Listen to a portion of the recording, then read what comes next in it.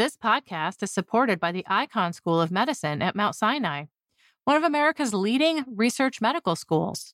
Icahn Mount Sinai is the academic arm of the 8-hospital Mount Sinai Health System in New York City. It's consistently among the top recipients of NIH funding. Researchers at Icahn Mount Sinai have made breakthrough discoveries in many fields vital to advancing the health of patients, including cancer, COVID and long COVID, cardiology, neuroscience, and artificial intelligence. The Icahn School of Medicine at Mount Sinai. We find a way. This week's episode is brought to you in part by the Eppendorf and Science Prize for Neurobiology. Are you or one of your colleagues doing great neuroscience?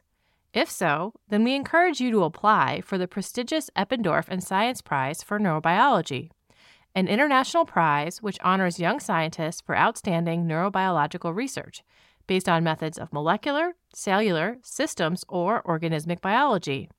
Submissions are due June 15th. Visit science.org/Eppendorf to apply today.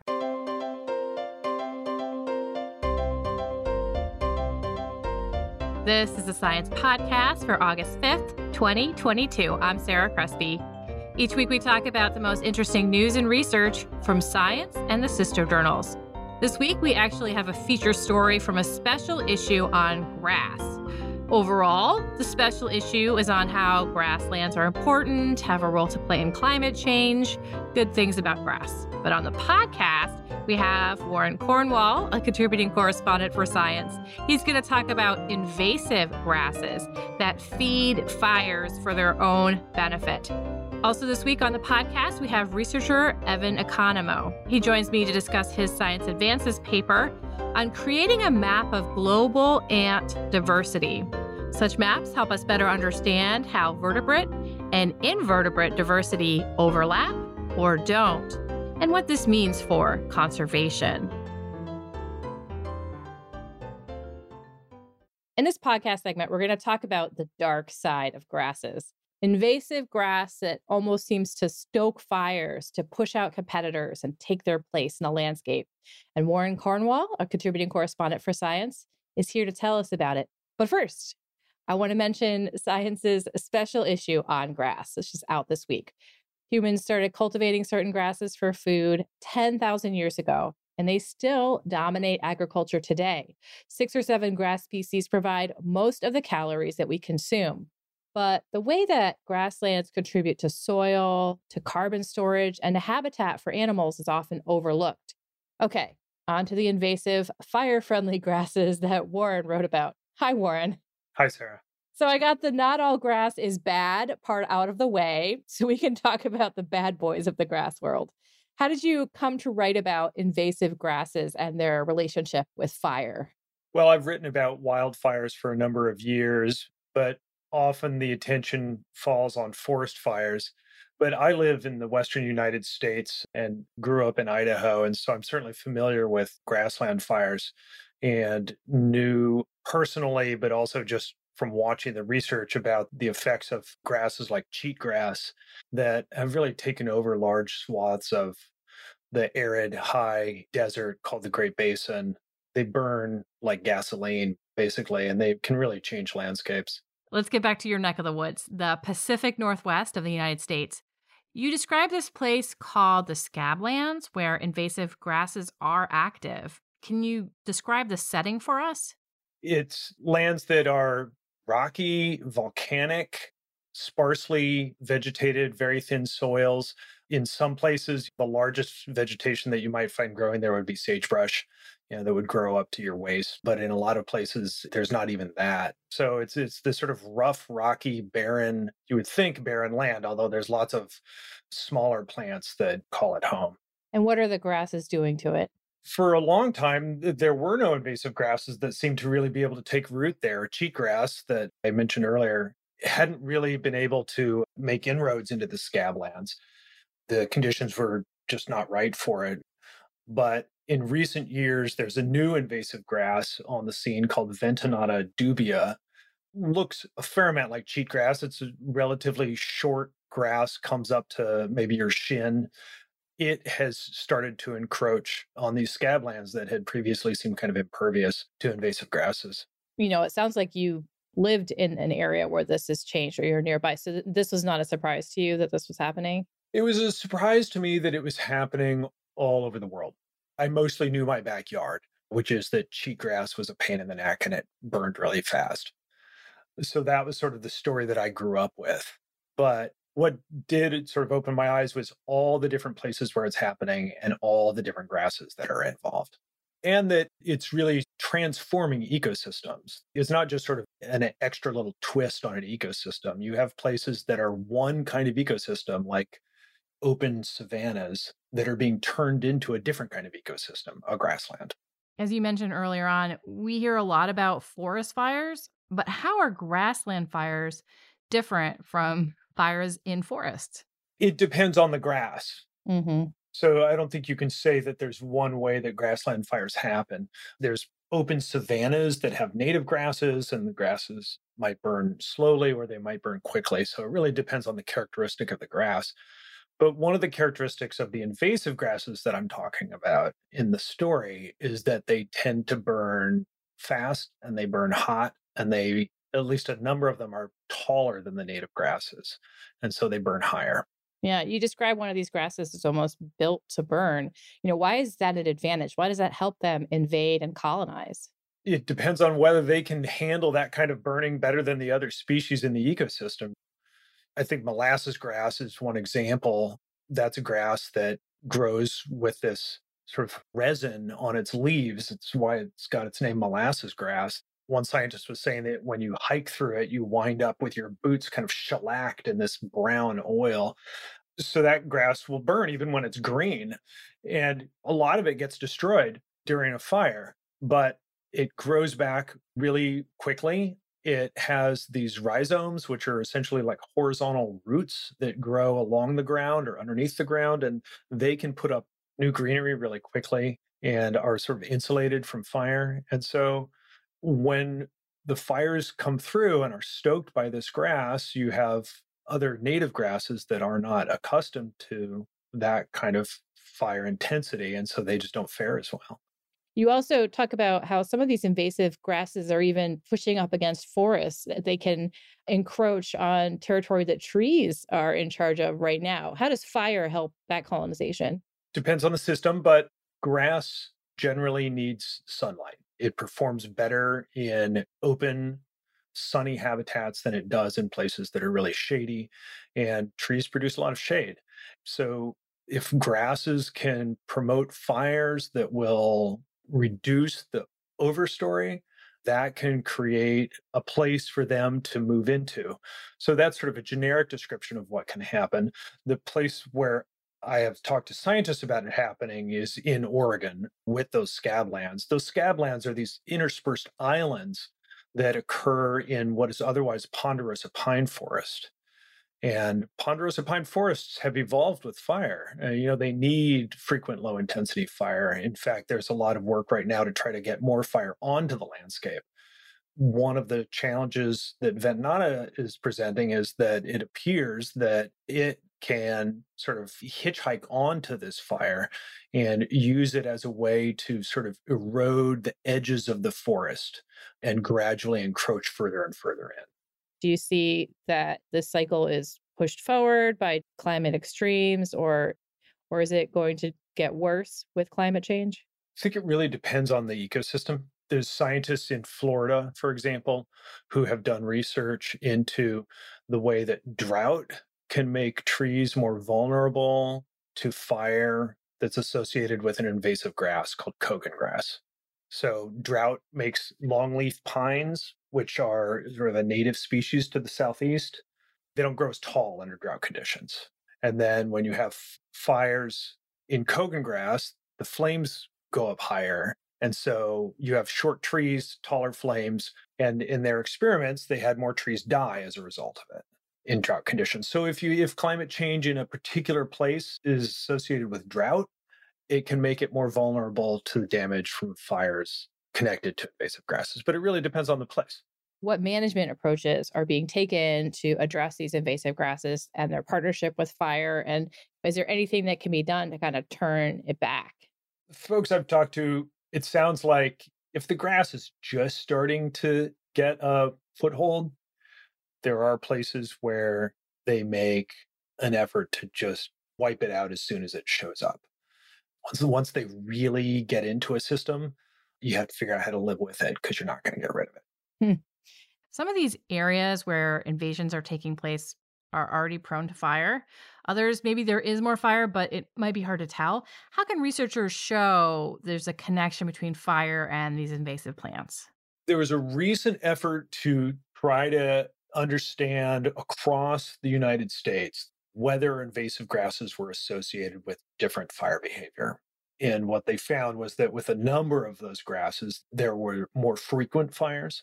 And for some people, they can just tell because they live nearby. Well, and when you talk to land managers or people who even grow up in places where this kind of thing is happening, they'll sort of tell you, yeah, we've known that for years. But to quantify it at a continental level is a different enterprise. It's different from asking somebody, does this land sort of in your backyard burn more now that cheatgrass showed up? Right. I think you mentioned this before, but it doesn't just change now there are fires here, but there also, if there were already fires, the fires are different. Yeah. But, grasses are somewhat new on the evolutionary scene. I mean, one of the things that was interesting to me when I talked to scientists was they talked about the evolution of grasslands as a thing on the planet.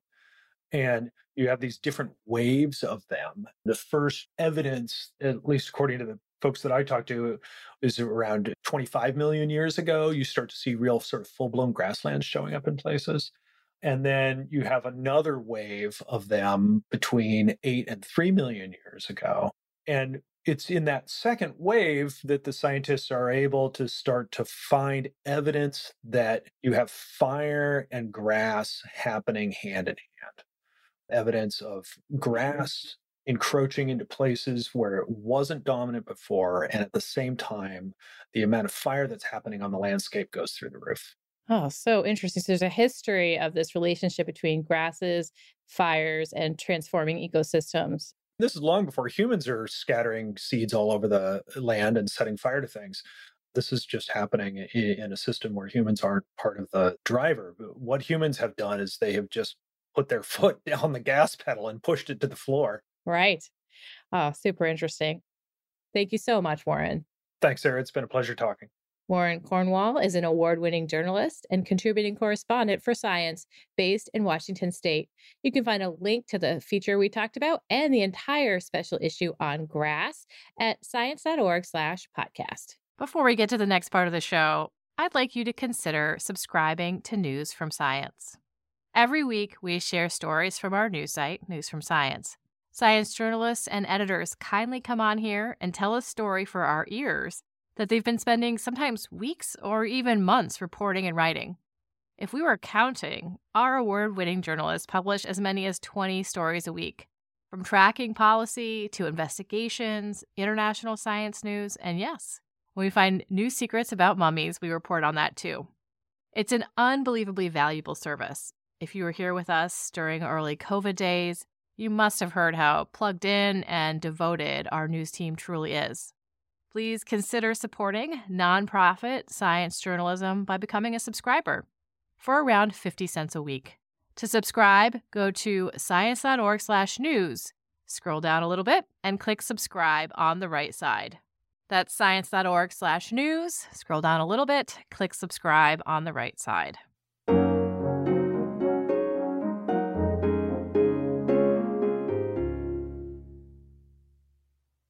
Stay tuned for my chat with researcher Evan Economou about his Science Advances paper on mapping the distribution of ant diversity around the world.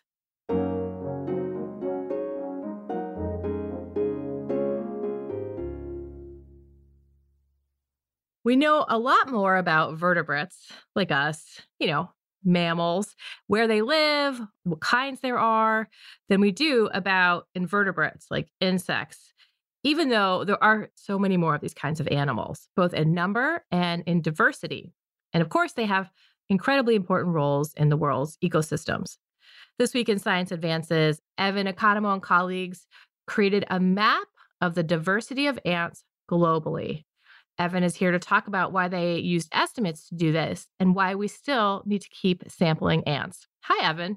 Hi, nice to talk to you. Yeah, I'm really excited. So, we want to be really clear that this is about creating a map, like figuring out where diversity in ants exists. This is not just estimating diversity, right? Right. So our main goal here wasn't trying to determine, for example, how many species there are total in the world, but what we were trying to do is get a global view of where ant species are located in the world. It sounds like a really simple thing, but we really don't have this global view for groups other than vertebrates. hmm And why did you focus on ants? The first reason is it's not just about ants. We're trying to use a group of insects as a model for other groups. And ants are a really good first test case. They're extremely ecologically important. They have very high biomass in most ecosystems around the world. And they're interesting for other reasons. They're one of the relatively rare organisms that makes complex societies like humans do. So for that reason, scientists have studied them quite a lot relative to other groups. And also because their diversity is not off the charts like some other insect groups, say beetles. So their diversity is about like birds and mammals combined. It's a good test case to sort of compare with vertebrates, and it's tractable enough that we can get some handle on it. But even though ants are of interest to a lot of researchers, there's not that much information about them. Was it difficult to kind of pull together what we know about ant species? Yeah, so the way we approach doing this for invertebrates is necessarily quite different than what we can do for mammals and birds. For mammals and birds, there's a huge community of scientists and amateurs thinking about where almost every species is in the world. For example, platforms like eBird produce millions of data points a week where they've seen different birds. So we have a lot of data and a lot of brains that can think about every species and build a good map. For a group like ants, we have far fewer. Instead of many people for one species, we have the opposite situation where there are hundreds, maybe even thousands of species that no living person has thought about, who had been described 100 years ago, for example. Our knowledge is a lot more gappy. We have to use informatics and computational approaches to try to overcome those limitations. What was your starting data set like? The thing about invertebrates is there is a lot of data out there. It's just fragmented and scattered in hard to access places in old papers that were published 80 years ago or in museum collections or other personal data sets. And so the big goal here was to try to get all that data together and harmonize it and put it in one place. And so we went through about 10,000 papers manually Wow.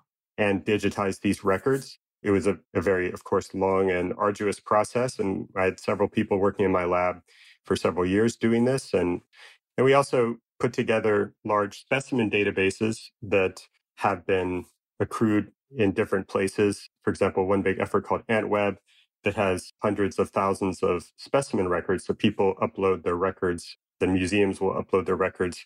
We consolidated that. We got records from many museums around the world, and we put it all together. And once you have it in digital format, then you can start doing computation on it. Once you collected all these records, 2 million records, cleaned it up, made it digital, and then we want to make a map to understand where ants live and where the highest levels of diversity are. Yeah, right. So we built this computational pipeline to go from those more raw records, and we used algorithms. And one of the most important ones we used was the sort of back end of Google Maps. Google Maps is really good at trying to figure out where some text data refers to. I mean, if you're typing into the bar, it's pretty good at guessing what you're trying to find. With that, we can get actually a prediction for a point, and importantly, the uncertainty around that point. So if it just says Cambridge, Massachusetts, it's some medium level of uncertainty, but if it says Massachusetts, much bigger. We got that and had an estimate of points for each record. And then we performed a bunch of error checking. And finally, we got a clean data set of points for each species. Once you have all your locations, how does that turn into a global map of ants? Yeah, so we may know one species has been found in these 3 different places, but we want to know the whole map of where it exists. And so we haven't actually sampled every place on Earth by a long shot. We need to somehow predict where they've not been found. The way we do this in our field is through a species distribution model based on the environments it's known to be in and the parts of the world it's known to be in. We try to model the likely distribution of it. And it's not perfect, but we get some estimate that fills in all the gaps for each species. So from that, we have a model of the geographic distribution of every species, and we stack them together into an aggregate map. And we can calculate different metrics or patterns from that stack of ranges. And one important thing that you looked at was you compared it to what's going on with vertebrates. Yeah. So basically, the data that scientists have to look at global patterns is all vertebrates. So all of our conservation attention, all the money that goes into conservation, and our understanding of the processes at that scale are highly biased toward one group of organisms. So for the comparisons that you made, we're going to talk here about diversity and rarity. We calculated two things: the richness, so how many species were in every point on Earth of ants, and then also a metric called rarity, which is basically where all these small range species are. So species that are restricted to a small area. We're, of course, interested in that from a conservation perspective because the species that are very restricted to a small area are the ones that are most vulnerable to extinction. And those areas that have lots of species like that need our preferential attention for conservation. What did you see in terms of overlaps in diversity, richness, and rarity? They weren't so different that it was out of range of how different the vertebrates are from each other. So, mammals and amphibians and birds, they don't match exactly either with each other. So in general, I think it's good news for conservation that if we do have some data on biodiversity, we can have confidence those areas are important for all these groups we're not measuring. Were there any surprises where ants were more diverse than you expected, or there was more species richness than expected? Yeah, you see certain areas of the world show up for ants that are not quite as high for vertebrates, such as the Mediterranean region. Ants do relatively well in semi-arid and arid environments, so some of those regions around the world. And then on a finer scale, there were a number of other places where, for example, there are many small range ants, but not as many small range vertebrates. And also, equally, there were big gaps. So, for example, in the Andes mountains are hotspots for small range vertebrates, all the groups. But in the southern Andes, south of, say, Ecuador, they weren't for ants. That led us to the next problem, which is how do we know that the map we made from the data that exists isn't biased by places where we just happen to study a lot? Right. So if we're always studying these areas of species richness, then maybe more ants have been sampled there than other places. Yeah, and just through the idiosyncrasies. So there have been a few researchers that have done a lot of work on ants in Central America. And then a country like Colombia has a very big and active research community that are doing great work. And so they've gotten pretty far down the line in documenting their ant diversity. But there are other places where we haven't had a lot of research over the years. And that may be idiosyncratic to ants. I mean, maybe bird researchers have worked in that place. And so we had to figure out those places where there was mismatch. Was it because of the real biology or was it because of how much we studied it? Mm-hmm. So were you able to make some corrections for a potential bias like that? The good thing is we know more or less how much data we have from every region. So what we did is we used machine learning to try to predict what would the map look like if we were to sample around the world equally. Like if we were in the future where we've sampled every place on Earth extremely well, what areas have all the right conditions to have a lot of species or a lot of small range species, but that we may not recognize right now. We sort of think of this now as like a treasure map. This tells us where can we go to find these hidden species so we can conserve them and study them. In general, we always had ideas of where might be interesting, but to actually have a quantitative prediction is really useful for guiding future work. And, it's a hypothesis, it's a model. So we got to go out and test it and see, is this right? Is this also a good model for an approach to mapping diversity in other invertebrate groups, like if you wanted to map beetles? I think part of the value of our study is that we navigated a pathway to get to this point, and there were many different challenges along the way. some of the methods we used are likely to be useful for other groups. And we'll see. We definitely learned a lot from people working on vertebrates. And it's far from perfect. I sort of talk about it like it's, in astronomy, we have these wonderful images from the Webb telescope. In every round of astronomy, we go up and we take pictures and we see things, but there's more questions and there's some things that are not resolvable. And then we improve it over time and we get a better and better view. And so I think of it like this. This is sort of the first time we took a picture of some big galaxy, and it's not perfect. It doesn't have all the information. There may be problems with it, but we can start iterating and improving it, both for ants and for other groups. Thanks, Evan. Thank you so much. Evan Economo is a professor at the Okinawa Institute of Science and Technology, where he leads the Biodiversity and Biocomplexity Unit. If you want to explore the map yourself, you can see it at antmaps.org, and you can find a link to the paper in Science Advances at science.org/podcast. And that concludes this edition of the Science Podcast. If you have any comments or suggestions, write to us at sciencepodcast@aaas.org. You can listen to the show on the Science website at science.org/podcast, or search for Science Magazine on any podcasting app. This show was edited and produced by Sarah Crespi, with production help from Podigy, Kevin McLean, and Megan Cantwell. Transcripts are by Scribby. Jeffrey Cook composed the music. On behalf of Science and its publisher, AAAS, thanks for joining us. You listen to us to hear about new discoveries in science, but did you know we're a part of the American Association for the Advancement of Science? AAAS is a nonprofit publisher and a science society. When you join AAAS, you help support our mission to advance science for the benefit of all. Become a AAAS member at the silver level or above to receive a year's subscription to science and an exclusive gift. Join today by visiting AAAS.org/join. That's AAAS.org/join. This week's episode is brought to you in part by Science Careers. Looking for some career advice? Wondering how to get ahead or how to strike a better work-life balance? Visit our site to read how others are doing it. Use our individual development plan tool, access topic-specific article collections, or search for an exciting new job. Science Careers, produced by Science and AAAS, is a free website full of resources to help get the most out of your career. Visit sciencecareers.org today to get started.